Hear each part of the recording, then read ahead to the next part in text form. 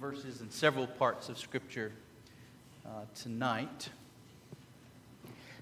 For our guest, just so you know, it is not our typical way of things to take a subject from the culture and then float around in different parts of the Bible to try and make sense of how we're to think about it.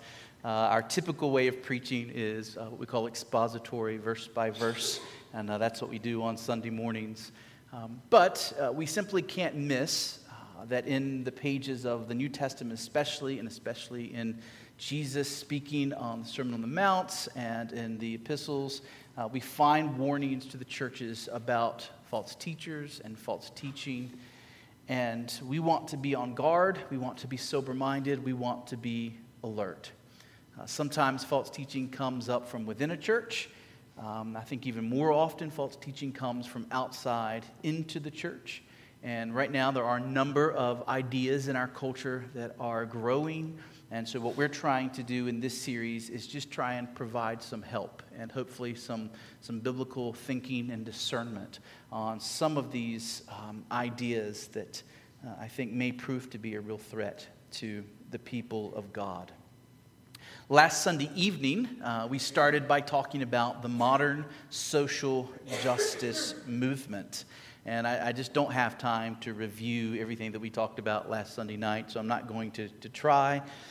The main concern that I had there is that the modern social justice movement includes within it a redefinition of justice, a departure from what has been historically understood as justice, and more important, a departure from a biblical understanding of justice. In the Bible, justice has to do with precept. In the modern social justice movement, it has to do with privilege. So, biblical justice has to do with precepts, thou shalt, thou shalt nots, universal moral principles of conduct to which all are equally held accountable. So it doesn't matter whether you're male or female, rich or poor, what your ethnic background is. If you steal, you've done wrong, there's consequences. This is biblical justice. It's based on precept, and it is something that is applied equally to all people. In the modern social justice movement, justice is defined as equalizing groups, helping various groups within a society find a level of equality in their voice, in their power, and in their resources. And so simply for one group to have more of a voice than another group is considered unjust.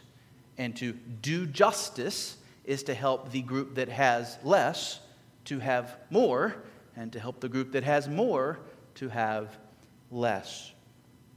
We saw last week that this is built on ideas that come out of Marxism. And of course, Marxism, when applied to economics and a culture, can lead to communism. And Jonathan and I this weekend had the opportunity for a couple of hours to step into the National Museum of the Marines in Quantico. And if you ever get a chance to go, it's a free museum, and it is really well done. I was very impressed.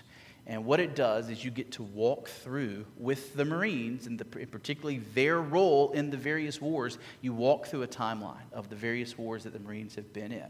And we just couldn't help but notice, as the storyline was presented so well in that museum, that throughout the 20th century, in war after war after war, it was these very Marxist ideas that we unpacked last week that led to the deaths of millions and millions of people. And so it was very sobering in light of last Sunday's discussion to just have a fresh reminder that these aren't just abstract ideas that don't have real-world consequences. These ideas have had real-world consequences in the past, and they will continue to do so in the future, and they're quite serious. The other thing I want to say from the outset is that out on the sign, I have the statement that we're looking at the Bible and the woke movement. And somehow I went all last Sunday night, never even mentioned the word woke. And you might have been wondering what that was about. So just to be clear, what does it mean in our culture to be woke? Well, if you are, let's say, one of the more privileged groups, so especially, for example, if you are white or if you are male, if you come from a wealthy background, if you are a full citizen of the United States, these are all considered privileged positions within our culture. If you recognize your privilege and that there are other groups around you that have less power, voice, and resources than you, and you work to give them more, including sacrificing some of your own for their sake, that means you are woke. You get it. You have seen. You understand if you have come to recognize the privilege you have and are working to help the less privileged to become equal. So what is wokeness? It is an awareness of privilege and an eagerness to work for social justice as we defined it last week. Now, what's going to happen over the next several weeks is we're going to be applying some of those framework and foundational things we talked about last week to particular issues that are popular in the moment. And one issue that was quite popular in the last presidential campaign and is already becoming popular in this presidential campaign, and isn't it amazing how it just seems now we're constantly in an endless presidential campaign, but it is the issue of income inequality. And so just like last week, I'm going to take just a few minutes to try and explain the concept and what those who are promoting these ideas are saying. And then I'm going to spend the bulk of our time saying, how does the Bible help us to think about this particular issue? So first, what is this idea of income inequality? Well, it refers to simply different incomes made by different people, and especially different groups of people, in a society. Often when people talk about income inequality, they're thinking especially of the wage gap, in which some people receive far higher wages than others. If you've been watching the things in the last couple of weeks about the women's soccer team that just won, I know nothing about soccer, the World Cup, is that what they call it? Okay, and you know, one of the first things that came out of that was we have to fix the wage gap.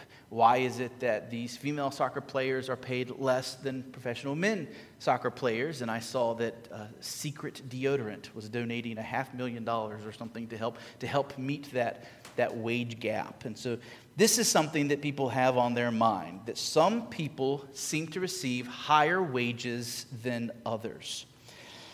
It has become a major issue in our country in recent years as the top 0.1% of people in our country make hundreds of millions and even billions of dollars in a year, while there are millions of other people in our country who live in relative poverty.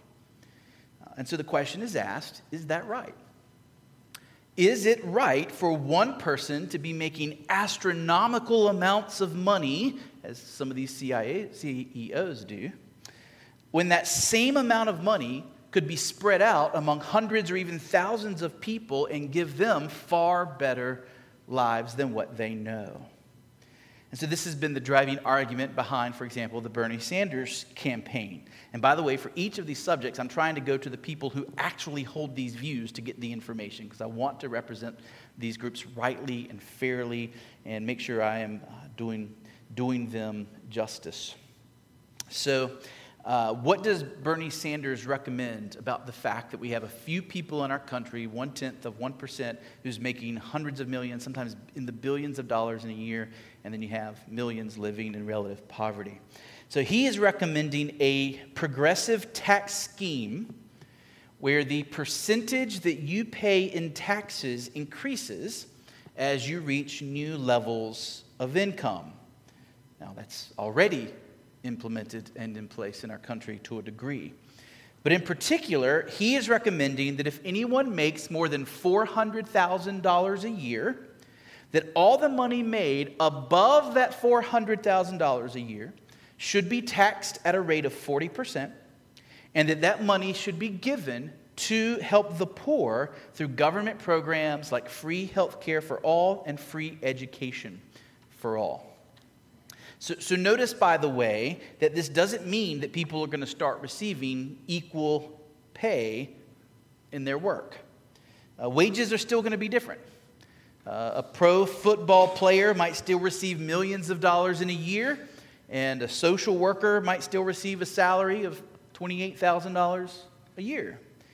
But the idea is that through the government programs paid for by the very rich, the social worker will get some of the same economic benefits as the very rich person. They'll get health care, they'll get solid education, all provided through these taxes on the very wealthy. So Bernie Sanders and others are actually now beginning to move away from using the term income inequality, and you'll notice they're speaking more and more about economic inequality. The aim is to help people be more equal in overall economic terms, not primarily equal in terms of their wages or in their salaries. I should note here that last year, 40% of the tax revenue that came into the federal government came from the top 1% of earners. So 1% of our country pays 40% of the monies that the government receives in taxes. Half the adult population, the bottom 50% of our nation financially, they paid only 2.7% of all the tax revenue that came into the federal government. So the top 1% is paying 40% of the taxes. The lower 50% of Americans are only paying 2.7% of the taxes. So we already have a graduated tax system where the wealthy pay a higher percentage of taxes on their income than others. Now, the big thing to note here is that this is seen as an issue of justice. It is declared to be unjust that some are receiving these huge sums of money and are living in these lavish lifestyles, while others are living in relative poverty. And that is seen as unjust. And if you're going to be a social justice warrior, you want to see an equalizing of this. And remember, they think about this, critical theory, they're thinking about this in terms of groups. And so they want to see different subsets of groups in our nation coming to have an equality in their standard of living. So on the radio, on NPR, if you're watching the news, you'll often hear them talk about this in terms of, well, how are Hispanics in our country doing as compared to others? How are the LGBTQ folks doing in this country as opposed to others on these kinds of issues? They choose a group, and then are they having the same standard of living and getting the same economic benefits as another group? Okay, so how does the Bible teach us to think about this particular issue? So I'm going to give you several points. I don't know how many there are, but I'm going to give you some points, and we'll walk through them together. Number one, God created people with different interests, different gifts, and different abilities. And this means that different incomes are woven into the fabric of this world. So we see this idea of specialization, that you find that you have certain talents, you have certain gifts, and that you are geared in certain ways, and you find a way of making a living that fits who you are.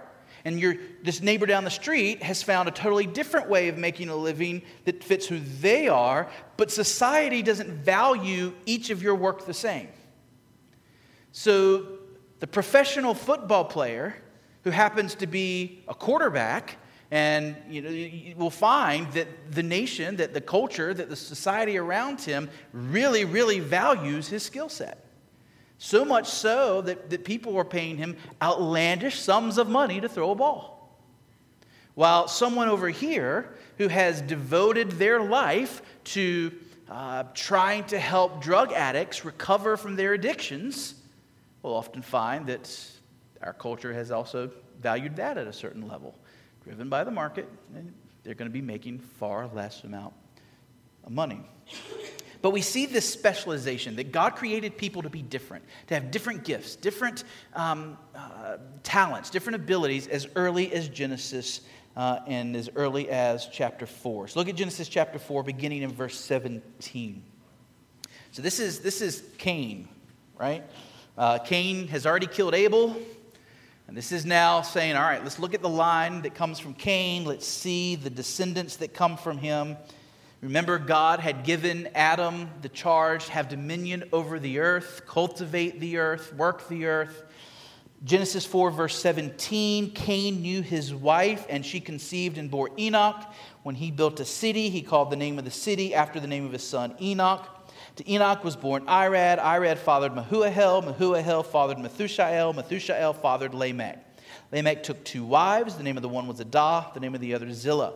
Adah bore Jabal. He was the father of those who dwell in tents and have livestock. Okay? So you can picture some of the Bedouins, for example, who travel around with their livestock in tents, a very mobile lifestyle throughout the Middle East even today. Let's see. His brother's name was Jubal. He was the father of all those who play the lyre and the pipe. So we see here already the creation of musical instruments from his line. We see that people in his line had a gear towards musical ability, the arts, creative abilities. Zillah also bore Tubal-Cain. He was the forger of all instruments of bronze and iron. So we're seeing some specialization in the way of metallurgy, right? The ability to invent and create and fashion things in fire, to create new technologies. And so already at the very beginning, we're seeing that God created people to have different talents, different abilities, that were not all going to be the same. Now, different societies are going to value different kinds of work in different ways, and especially at different times. So, for example, maybe you are a blacksmith. If you are a blacksmith in colonial America, you are one of the most important tradesmen in the town. Most blacksmiths in colonial America were quite well off because they were doing an important work, a work that everybody needed, especially if they rode horses and one of their horseshoes worked on and all that kind of thing. And so they were very well off. How much does a blacksmith make today? Well, if you're doing the same kind of work that they did in the days of the colonies, you are a very small group who are probably interested in that only for historical reasons. You probably went to the College of William and Mary, where they still train you how to do that. You're probably working at Tryon Palace or Colonial Williamsburg, where people go and watch you do that for fun, and you don't make much money at all. Now, if you are a blacksmith who is skilled for particular industries, according to a quick Google search, the average salary for a modern blacksmith today is $35,000. So certainly not valued at the same level as it was in the days of the colonies. So in God's providence, in the way He creates us and the opportunities He gives us, different people are entrusted with different amounts of resources. People are just not going to make the same amount of money or have the same resources. I think one of the most important things for us to see here is Matthew 25. So turn there. Turn to the parable in Matthew 25.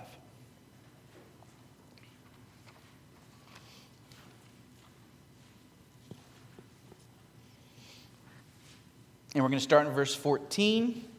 And we're not going to read the whole parable. I just want you to see how the parable begins. The parable of the talents or the minas. Matthew 25, verse 14. For it, the kingdom, will be like a man going on a journey who called his servants and entrusted to them his property. To one he gave 5 talents, to another 2, to another 1, to each according to his ability, and then he went away.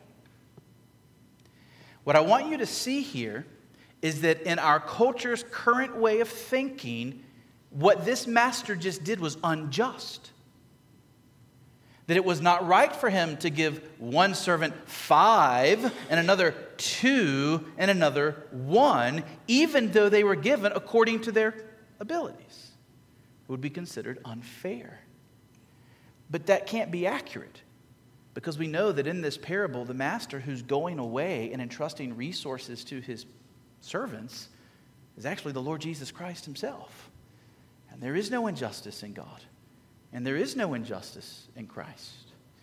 The fact is, Christ gives to his people differing degrees of talent and ability and spiritual giftedness and earthly resources and valuables.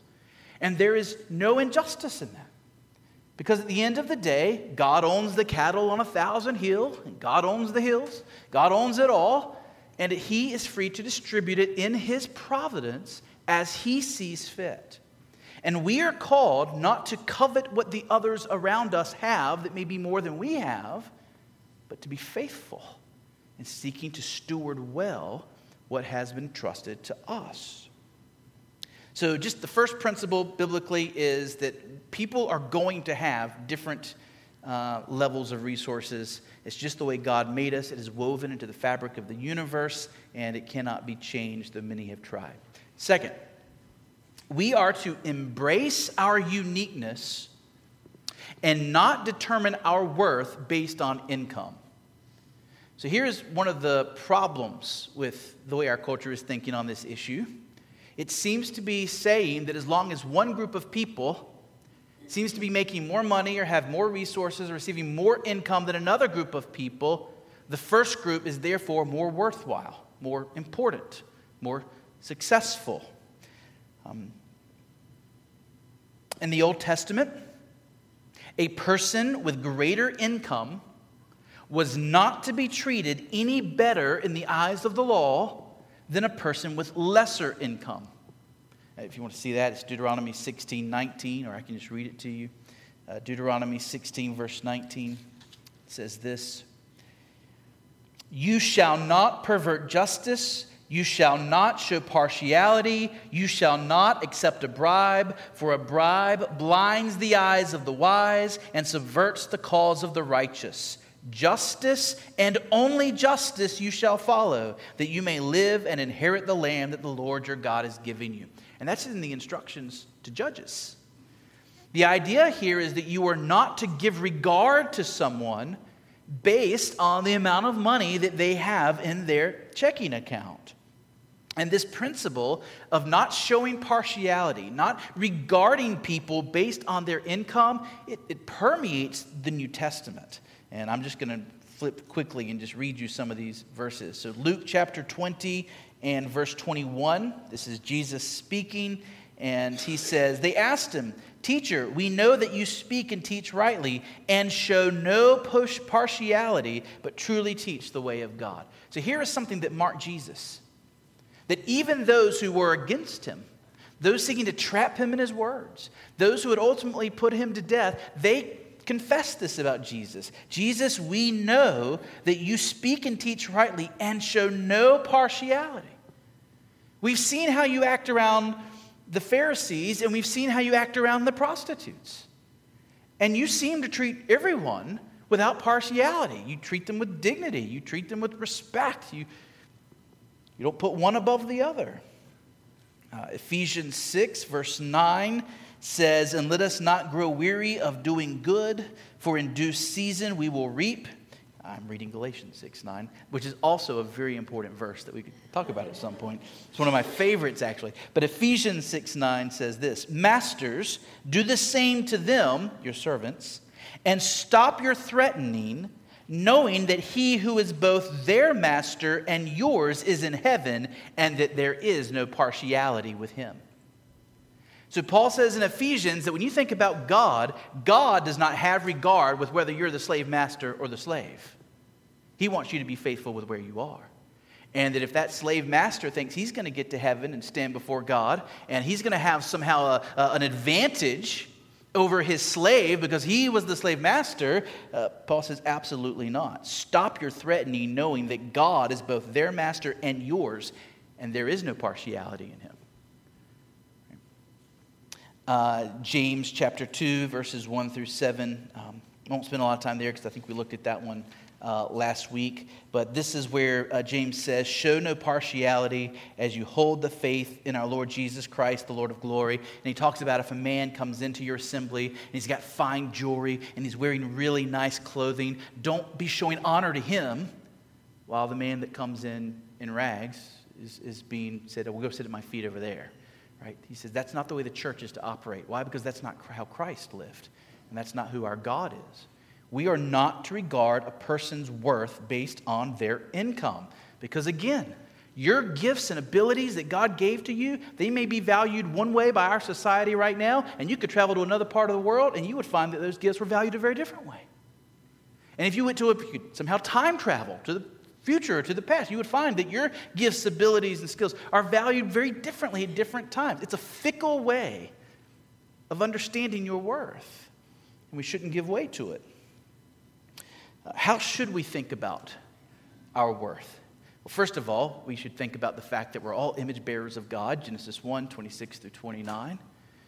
That we have dignity because differing from every other part of creation, we bear the image of God. What God does in macro, we get to do in micro, right? We get to do much of what God does on a limited, partial scale and represent Him in this world. So there's an inherent dignity there. But then also, we're called to assess ourselves based on our faithfulness in the particular callings that Christ has given to us. So I am not to worry about the particular callings that Christ gave you and sit over here and be jealous. Why couldn't I have done that? Why couldn't I have those abilities? Why couldn't I have those skills? Look at how the world applauds what they have. Look at how the other people in our church applauds what they have. I wish I was able to be like that. No, Christ says, be faithful in what I have called you to do. And success in the Christian life is not judged on fame or resources or income. It's judged on faithfulness. Matthew 25 and verse 30 says this. Matthew 25 and verse 30. I have to read more than that. So this is still the parable of the talents, and I'm going to go back to verse 24. He who also had received the 1 talent came forward. So remember, there was the 5, the 2, and the 1. This is the person that received the 1. Master, I knew you to be a hard man, reaping where you did not sow and gathering where you scattered no seed. So as I was afraid and went, and I hid the talent in the ground, here you have what is yours. So he didn't cause it to grow. He didn't steward it well. He didn't cultivate it, right? He didn't use it. He just hid it away. But the master answered him, you wicked and slothful servant. You knew that I reap where I have not sowed and gather where I scattered no seed. Then you ought to have invested my money with the bankers. And at my coming I should have received what was my own with interest.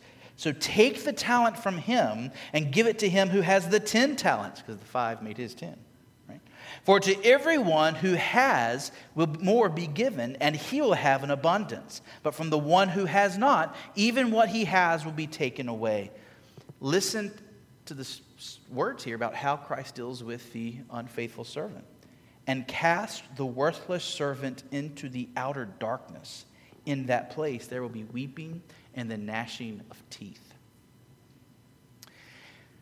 Unfaithfulness in the service of Christ is seen as a mark of an unbeliever, where striving to be faithful with what Christ has entrusted to you is seen as the mark of one who is a genuine believer, born again, and who will be rewarded for their service in heaven. So we have an inherent dignity because we're created in God's image, but we're also to be assessing ourselves. Was today successful? Well, were you faithful in seeking to honor Christ? Did you pursue the callings that He has given you up to His glory for His honor? And then, of course, we are to assess ourselves based on our godliness. As we're fulfilling our callings, are we doing so in a Christ-honoring way? Are we speaking the truth? Are we being kind to the people around us? Are we refraining from those vices that dishonor the name of Jesus? This is how we're to think about ourselves. Third point. Any ambition for more income should be rooted in a desire to serve Christ, not in discontentment. So this movement of income inequality, increasingly now economic inequality, it plays on the desires of people to have more. It says to those groups of people who generally have less than others, it says it is right for you to be angry and upset that you don't have what others have. And you are to feel offended that they have what you don't have, and you are to demand that they give you what you don't have. It is appealing to covetousness. It is appealing to greediness. But we're to have nothing to do with those things in Christ. These things should not mark the Christian church. We are to be marked by contentment with what God has given us, knowing that He will take care of us. And if we pray for God to bless us with more, it should not be for our sake, but for His sake. Right? God, would you entrust me with a little more that I might use it well for your glory? It's Psalm 67 where Israel cries out to God for blessings on Israel, and then by the end of the psalm you realize they're not praying for God to bless Israel for Israel's sake. They're praying for God to bless Israel for the sake of the nations. Right? God bless us that we might be able to bless the world. A few passages, I know you know this to be true, but let's put some Bible behind it. Luke chapter 3, verse 14. Soldiers also asked him, "And we, what shall we do?" Right? So this is people coming to Jesus, and it's different groups of people actually coming to Jesus and asking, "What is your teaching for us? What is your teaching for our group? What is your teaching for our category?" And in this case, it was Roman soldiers, and Roman soldiers were infamous for using the power of the sword and Roman might to get money off of people. Okay, to put people in situations where they were taking bribes. And so what does Jesus say to them? Do not extort money from anyone by threats or by false accusation, and be content with your wages. Did you know that's a command of Christ? Be content with your wages. It doesn't mean that you shouldn't have a holy ambition. It doesn't mean, and especially men, because I think a real mark of manhood is a desire for increasing responsibility from God. But there should be a bottom line default contentment with whatever the Lord gives me to work with for His name. I will be content with that. And if this is where I am right now, if this is the paycheck I'm receiving, if this is the income that I have, I will be content with this because my hope isn't in my paycheck. My hope is in the Lord. Be content with your wages. And then there's Paul's very sobering statement, 1 Timothy chapter 6, verse 8. If we have food and clothing, with these we will be content. If we have food, if we have clothing, Paul says, with these we will be content. But those who desire to be rich fall into temptation, into a snare. You know what a snare is, right? You get trapped. Okay? Into many senseless and harmful desires that plunge people into ruin and destruction. And could he use more graphic language here to talk about the dangers of those who covet riches? For the love of money, not money, for money, no, it's not that money is the root of all evil. For the love of money is the root of all kinds of evils. It is through this craving that some have wandered away from the faith and pierced themselves with many pangs. So we need to beware a discontented spirit that causes us to not trust God and to always be craving, longing for more than we have, especially this desire for riches. Okay, fourth point. The poor will always be with us, and we should seek to care for them. One of the noble goals of Marxist ideology, one of the noble goals of those pursuing economic equality is the idea of saying we want to end poverty. We want to no longer have the poor among us. The problem, of course, and I'm sure you see this, is that as long as there are going to be people who have different levels of resources than others, there's always going to be a group that is poorer, and there's always going to be a group that is richer. And so there are different levels of poverty. And there are some people in our nation who are truly, truly poor, but they are very rare compared to the poverty that you see in some other parts of the world. And so we just have to understand that this word poor, poverty, it gets defined within each culture, within each society, compared to other groups of people and what they have. Jesus said, Mark 14, verse 7, For you always have the poor with you, and whenever you want, you can do good for them. Okay? So you will always have the poor with you, and when you want, you can do good for them. Now you say, all right, Justin, but what about this Marxist ideal of being able to have equal distribution?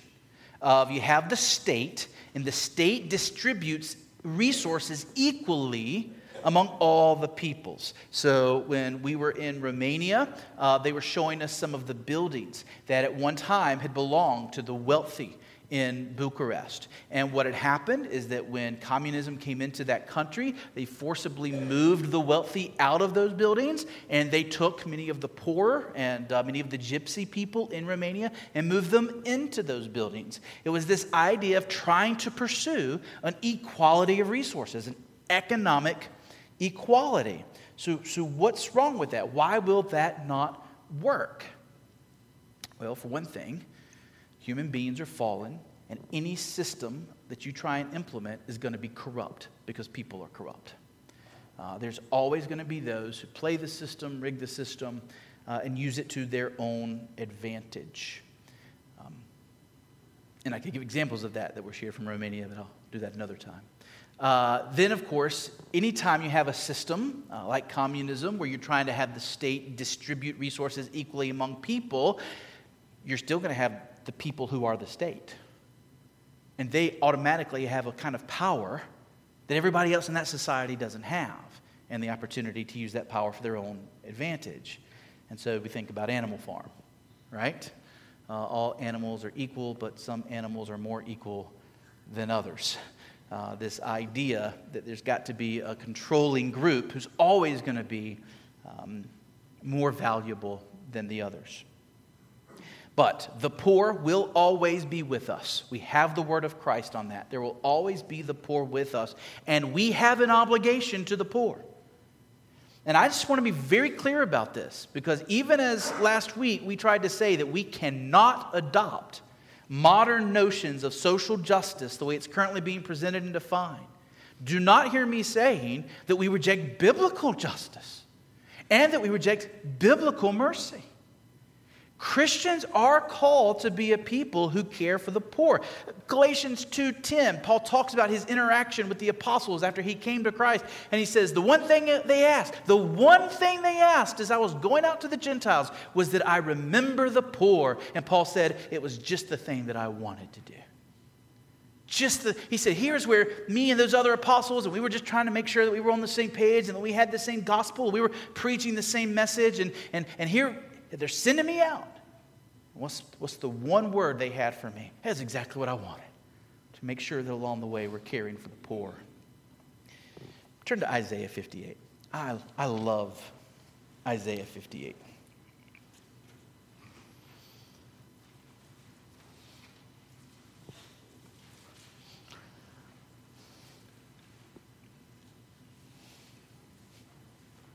Isaiah 58, beginning in verse 1. Cry aloud. Do not hold back. Lift up your voice like a trumpet. Declare to my people their transgression, to the house of Jacob their sins. Yet they seek me daily and delight to know my ways, as if they were a nation that did righteousness and did not forsake the judgment of their God. They ask of me righteous judgments. They delight to draw near to God. And now he's saying, here's what my people are saying to me. Verse 3, why have we fasted and you see it not? Why have we humbled ourselves and you take no knowledge of it? Okay. So you hear the argument. God, from Israel, why are you not paying? We're doing these religious things. We're fasting. We're praying. Why are you not blessing? Behold, in the day of your fast you seek your own pleasure and oppress all your workers. Behold, you fast only to quarrel and to fight and to hit with a wicked fist. Fasting like yours this day will not make your voice to be heard on high. So here were these national fast days that were being declared. Here was these proclamations. Israel, we're going to fast to seek the Lord's blessing. And yet what were the people doing? Well, they were fasting while their workers were being oppressed, while they were being wicked towards one another, while they were engaging in violence. Right? This is what the prophets point out over and over again. this hypocrisy of being religious while ungodly. Of going through religious rituals, going through religious practices, while at the same time not having a heart for the moral principles that God has given us. Keep going. Verse 5. Is such the fast that I choose, a day for a person to humble himself? Is it to bow down his head like a reed and to spread sackcloth and ashes under him? Will you call this a fast and a day acceptable to the Lord? And now he tells us what kind of fast he really wants. Verse 6. Is not this the fast that I choose? To loose the bonds of wickedness, to undo the straps of the yoke, to let the oppressed go free, and so to break every yoke. Is it not to share your bread with the hungry and bring the homeless poor into your house? When you see the naked, to cover him, and not to hide yourself from your own flesh. So what is God calling his people to do? He's calling them to do justice, right? To make sure that they loose the bonds of wickedness, right? But he's also calling them to show mercy to those who are in need around them. Share your bread with the hungry. Bring the homeless poor into your house. Cover the naked. And what does God say he will do to Israel if they do that? Verse 8, then shall your light break forth like the dawn. Don't you love it at dawn when the light comes over the horizon, sunlight begins to just penetrate everything? And your healing shall spring up speedily. Your righteousness shall go before you. The glory of the Lord shall be your rear guard. Then you shall call, and the Lord will answer, and shall cry, and he will say, here I am. If you take away the yoke from your midst, the pointing of the finger and speaking wickedness, if you pour yourself out for the hungry and satisfy the desire of the afflicted, then shall your light rise in the darkness, and let your gloom be as the noonday. And the Lord will guide you continually and satisfy your desire in scorched places and make your bones strong, and you shall be like a watered garden, like a spring of water whose waters do not fail. Your ancient ruins shall be rebuilt. You shall raise up the foundations of many generations. You shall be called the repairer of the breach, the restorer of streets to dwell in. So God's people are to be marked by compassion and mercy and generosity, a willingness to deny ourselves and sacrifice for the sake of those who are in need around us. We are to care for the poor. Paul said, the very thing I was eager to do. We ought to be eager. Why? God blesses the merciful. And of course, in the Sermon on the Mount, we find that Christ expects his people to do this. Because he doesn't say, you should give to the poor. He says, and when you give to the needy. Which I've always liked it. And when you give to the needy. It was just assumed. If you're God's people, this is how you're going to live. If you've been saved by God from hell, if you have had your sins forgiven, if you have the promise that God is going to meet every need that you have, just as he feeds the birds and clothes the flowers of the fields, if you're living in that reality, you're going to have the security in Christ to now be able to let go of your clenched fist and open your hands and give to those in need around you. So it's not give to the needy, it's when you give. Because God's people will give. Number 5. The Bible does not affirm forced state redistribution of wealth, but charity from the heart. So we just finished Romans 13 a few months ago. We spent a lot of time looking at the proper role of government in those passages. The care of the poor was not included as a fundamental aspect of what governments are to do. I'll just say that again. The care of the poor was not in that passage as a fundamental aspect of what government is to do. Justice for the poor was included. If somebody's taking advantage of the poor, if somebody is using false measurements to charge the poor more than other people, that would be government's role. But care for the poor is never given as a God-required role for government. This is the difference between equality of opportunity under the law versus equality of outcomes. The progressive movement today seems to think that justice means equality of outcome. that everyone has the same. Justice, biblically defined, has been that all people will be treated by the same rules under the law, so that nobody is treated better because they're wealthy or worse because they're poor. Nobody's treated better because they're of one skin color and worse because they're of another skin color. There's an age-old illustration that people use for this of the football team, right? What does it mean to be just in a football game? What are the referees supposed to do? Well, modern justice would say that the aim of modern-day referees is to try and make sure that by the end of the game, the score is equal. Okay? That everything's the same. As opposed to what we know to be true, which is that the goal of referees is to make sure that everybody's playing by the same rules, so that one team doesn't have an unfair advantage over the other because of a violation of the principles of the game. Government is to make sure that there are principles in place, rules in place, and that they apply universally to everybody. But government is not to guarantee outcomes. At least that's not what we see in Romans 13.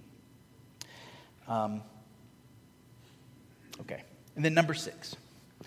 The Bible does warn us about false weights and false balances, as well as using interest to take advantage of people.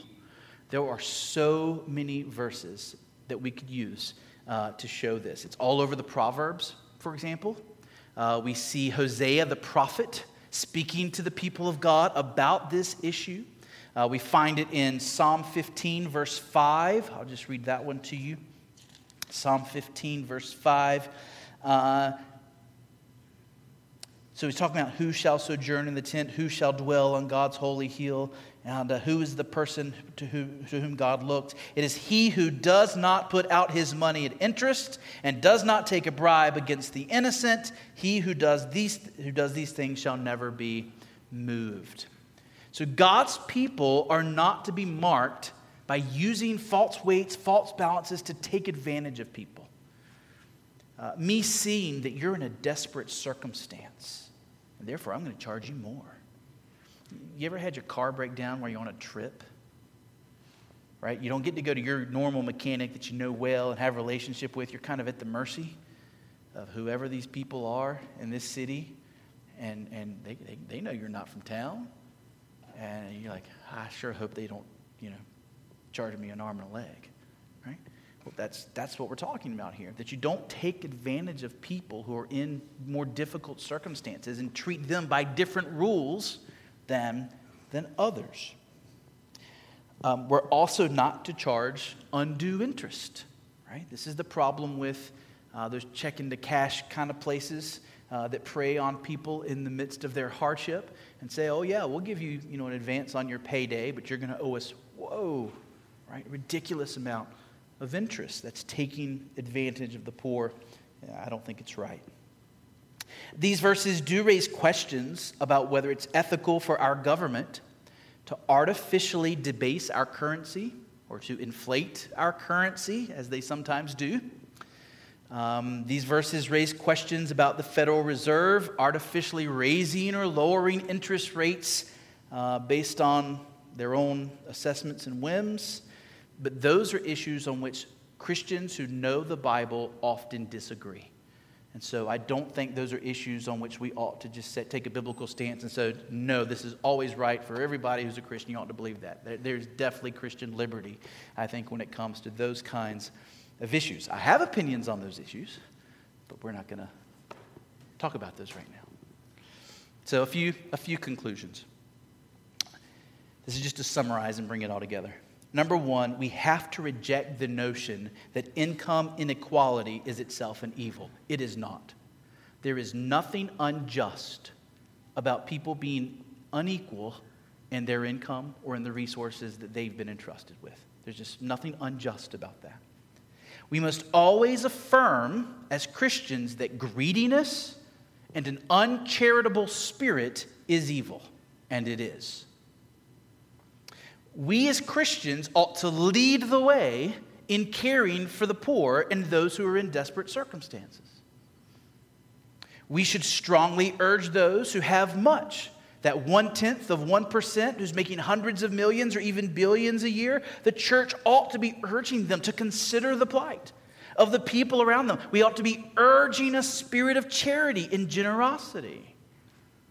But I think we need to be very careful in our thinking about the idea of a government forcibly redistributing wealth. And we need to recognize it's not something that Scripture calls for governments to do.